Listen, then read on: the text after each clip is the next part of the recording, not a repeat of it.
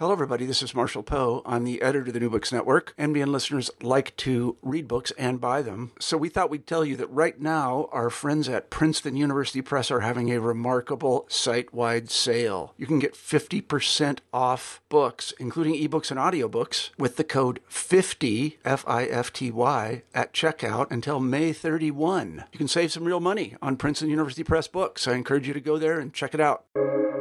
Welcome to the New Books Network. Samuel, The Making of the Monarchy. A volume of the Koran Tanakh of the Land of Israel offers an innovative and refreshing approach to the Hebrew Bible. By fusing extraordinary findings by modern scholars on the ancient Near East with the original Hebrew text and a brand new English translation, the Koran Tanakh of the Land of Israel clarifies and explains the biblical narrative, laws, events, and prophecies in context with the milieu in which it took place. It features stunning visuals of ancient civilizations, including artifacts, archaeological excavations, inscriptions, and maps, along with brief articles on ancient Near Eastern culture, geography, biblical botany, language, and more. Join us as we talk to David Arnovitz, Editor-in-Chief of the Koran Tanakh of the Land of Israel. You're listening to New Books in Jewish Studies, a channel of the New Books Network, and I'm Michael Morales, your host. David, welcome to New Books in Jewish Studies. Well, a pleasure to be here. Before we get to our featured book, please tell us a little bit about yourself, David. I came from a completely different background. This is really maybe my fifth career. I started out in high tech in computer security and was involved in creating the first bank on the internet back when the internet was not safe for any money, much less banking, and that was in the 90s. That was very successful, and after a couple of exits, I moved to Israel with my family, which is 5 children from the ages of 12 to 1 at the time in 1999. And since then, I've taken the tour guide class. I've helped establish Israel's first liberal arts college, Shalem College. I worked with Our Crowd, helping that investment company get off the ground. And then I kind of turned to my best friend, Matthew Miller, in Israel, who owns Koran Publishers, who said we wanted to do this series. So I kind of have all the little pieces that are needed for a project like this: the management, the love of the Land of Israel, the love of the Bible, and an organized person. And so I thought I'd give it a try, and I've been at it for about 5 years. So David, talk to us about this new series, the Koran Tanakh of the Land of Israel. What's the concept behind these volumes? The concept is based on a Talmudic expression which translates to the Torah speaks in the language of men. And Matthew and I, when we were discussing the series, realized that to understand the Bible, which I'll call the Tanakh during our discussion, was given at a certain time period. And most of what we know about it is based on commentators that were much later than the events in the Tanakh actually happened. So in order to understand really what's going on in the stories and the text and the milieu in which it happened, you have to understand the period of time.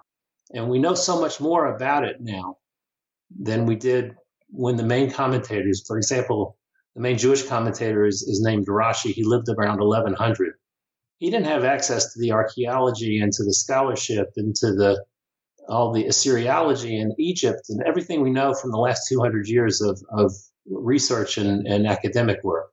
So the purpose of the series is to kind of open up the text of the Bible by basically throwing away everything you thought about it before, because it was based on much later commentary, and understand the Tanakh in context and understand what a revolution it was over the time in which it happened and in the cultures that were surrounding it at the time.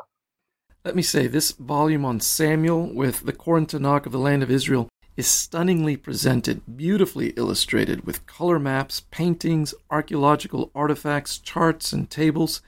And as you mentioned, it contains articles on language, geography, archaeology, the Near East, and more. I cannot imagine what was it like as editor-in-chief to draw all of these components together into one artfully formatted publication. And I want to know, how long did this one volume take from initial concept to printing? And how many people were involved, from translators, rabbinic advisors, academics, graphic designers, etc.? So the idea was born about 5 years ago, and we realized we wanted to do the entire Bible, the entire Hebrew Bible. And so in order to do that, we wanted to create something that was visually so pleasing. A lot of Koran books are for a person who's seriously studying the text, and they want to read the text, and then maybe on the side they'll figure out something that's interesting that they'll want to look at on the side. This is a whole different concept. This is basically a coffee table book that's almost like a National Geographic Bible that you're going to sit on your coffee table, look through, and be visually drawn into the text from the outside. So it's an outside-in approach rather than an inside-out. So in order to kind of develop the concept, we went through a series of prototypes in the design and tried to understand, number one, how to get the material written from different scholars, and then what's it going to look like on the page, and then what's the whole process like from taking the material, editing, trying to compare it against what's relevant and right for scholarship, and what's okay for Koren to publish as a Jewish Orthodox publishing house. So really it took about 2.5 years in order to get the Exodus volume out, because we were just kind of making it up as we go along. It was a lot of things we had to learn. Once we got the system down and running, Samuel took a little bit over a year to put out, and we're hoping to put every volume out in about a year. The Exodus volume came out in February of last year. This volume came out basically now, I think late May, early June of this year. We're well into the next volume, which is going to be Leviticus and Numbers. But to answer the other question about what it was like to gather the set of staff that in order to put this thing together, you really have to look at each book and what is the interesting topics in scholarship for the book. So, for example, Exodus was more Egypt and the comparison of the story of the Exodus in ancient Egypt and the New Kingdom. Then you switch over to the splitting of the Red Sea, and then the law code that comes after the Ten Commandments. And then in the back is a bunch of stuff about the tabernacle. That's a completely different story than Samuel. So you have to gather this, first define the topics, gather the set of experts, and then kind of start the process of creating the articles and then finding the accompanying visuals. Thinking more deeply about the book of Samuel itself, what is the message or one of the major themes of Samuel? Well, Samuel was completely different than Exodus. And Exodus, we're hoping nobody knows that the Koran Tanakh of the Land of Israel, the first volume, came out in a book that didn't have anything to do with the Land of Israel. So when we switch to Samuel, it becomes a completely different story, because now we actually have archaeological evidence from the time. There's a huge set of controversies amongst archaeologists about what actually happened at the time of Samuel, what actually do we know about what is in the ground about Samuel in archaeology. But the main themes are really the political transition from the messed up world of the judges to the monarchy, or the ideal monarchy under David and Solomon. That whole process happened during the book of Samuel.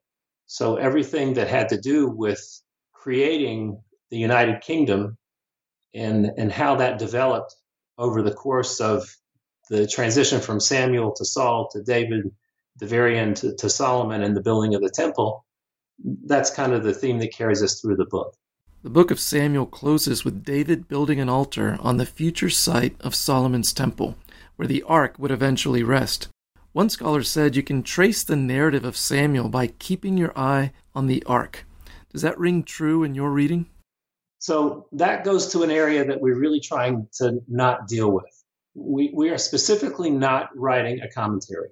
We're not trying to either take literary themes through the entire book. We're not trying to do any kind of textual analysis. We're not trying to say, well, this is what it says, but this is what it really means. None of that is what we're trying to accomplish here. What we're trying to do is give background. And so what's more interesting really is to say, well, what do we know about the time of King David? Was there any archaeology from then? When it says that there was no smith in Israel, what does that mean? Is it bronze? Is it iron? What's going on at the time? When it says a certain kind of implement, what was that used for at the time? So you can understand really what the text is saying rather than what it means, because that once we get into commentary, there are a lot of people a lot smarter than me that can do that, and that's not the purpose of this series. One of the archaeological articles I appreciated was on the Philistines. Why is that topic so relevant for the book of Samuel? Well, the Philistines were the main enemy of the Israelites at the time. And it turns out that there's been so much work been done at Philistine sites in Israel. Probably the primary Philistine archaeologist that has been working in this area for the last 25 years lives in my neighborhood here in Jerusalem. He wrote the introductory article on the Philistines. His name is Aaron Mayer. Goliath lived in Gat. He's Goliath the Gittite. And Gat is an archaeological site that's probably an hour drive from my house.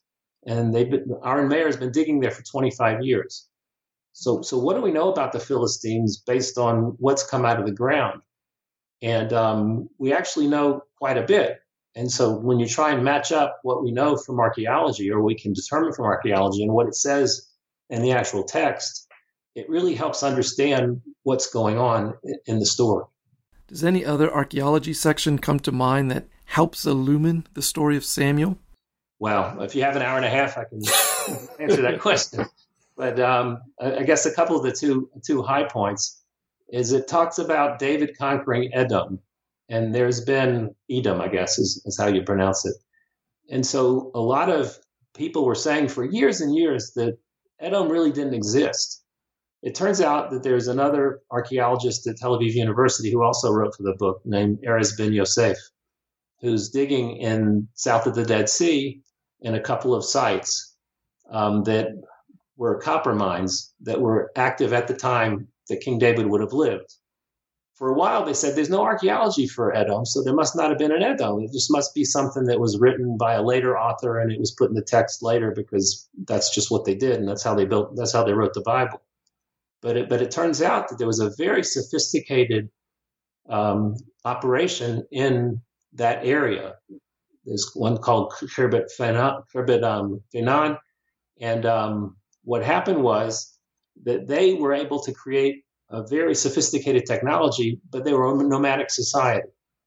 And so it turns out that archaeology usually thought that if there was stone, then there was a country. But if it was a nomadic country, they didn't leave any remains. But because we have the mines of the copper, we understand that at the time there was a society, there was a polity that could build something like that. So this was just in the last 10, 15 years that this has been discovered. But because now we know that there was an Edom, we don't have any cities of Edom because they lived in tents basically. But they had this factory these factories that created copper, and so that helps us understand what the Edomites were and how powerful they were at the time. They controlled the copper trade at the time, which was a huge thing. And that also helps us understand the beginnings of the Israelites because they came in from Egypt and they lived in tents. There wasn't a lot of archaeology. There's some from the beginning part when they first came into the land from before David. But this changed the way you look at a nomadic society and what you can learn about it or not, or what you can't learn about it from archaeology. Reading Samuel, it always seemed to me that the text goes out of its way to exonerate David from some of the misdeeds of his entourage, namely Joab the henchman. In one of the Near East articles on royal apologetics, it helps to explain this feature. Would you review that with us? Well, the Bible doesn't mince any words, and nobody's perfect in the Bible. Everybody's got faults. And so that's another thing that probably sets the Bible apart from other hero literature. But David had huge sins. Once he sinned with Bathsheba, everything was pretty much downhill for the rest of the book. And he barely gets it out, although in Jewish later thought and rabbinic thought, David's the ultimate ruler. Nobody's like David. He's completely righteous. But if you read the text, of course, he's done all kinds of bad stuff, and the Absalom rebellion and all the problems he had with all his kids, and the fact that God doesn't let him build the temple, he has to wait till his son builds it. You can see throughout the whole story that it's showing that yes, we did build the ideal polity under David, because after Solomon, it completely fell apart. But nobody's perfect. And you have to the Bible's always telling you what's the tension between power and righteousness, and how much that can affect you. And it shows that even a sinful person can create something important, but nobody's not sinful. So, David, you already mentioned that a volume on Leviticus and Numbers is next. Can we hear about further volumes on the schedule? Well, we've gotten funding for Genesis, and that's going to be a huge challenge because it's very far back in time, and there's very little. There's much less coming out of the ground that they can discuss that. We're also looking at Jeremiah. We're looking at a 13-volume series altogether, and we're going to organize some of the later volumes by period as opposed to the traditional ordering, so that we can do the background for all the books at the same time. But I think that the next couple will be Jeremiah, Lamentations after Genesis, but we'll have to see. It looks like I'll finish Samuel sometime into this year, beginning of next year, and then we'll roll on to the next one. We can't really get two going at the same time. That would be too much. David, it's been fantastic spending time with you and hearing about Samuel, the making of the monarchy, and the Koran Tanakh of the land of Israel. Thank you for joining us. Been a pleasure. Bye. Friends, you've been listening to New Books in Jewish Studies, a channel of the New Books Network. Until next time, goodbye.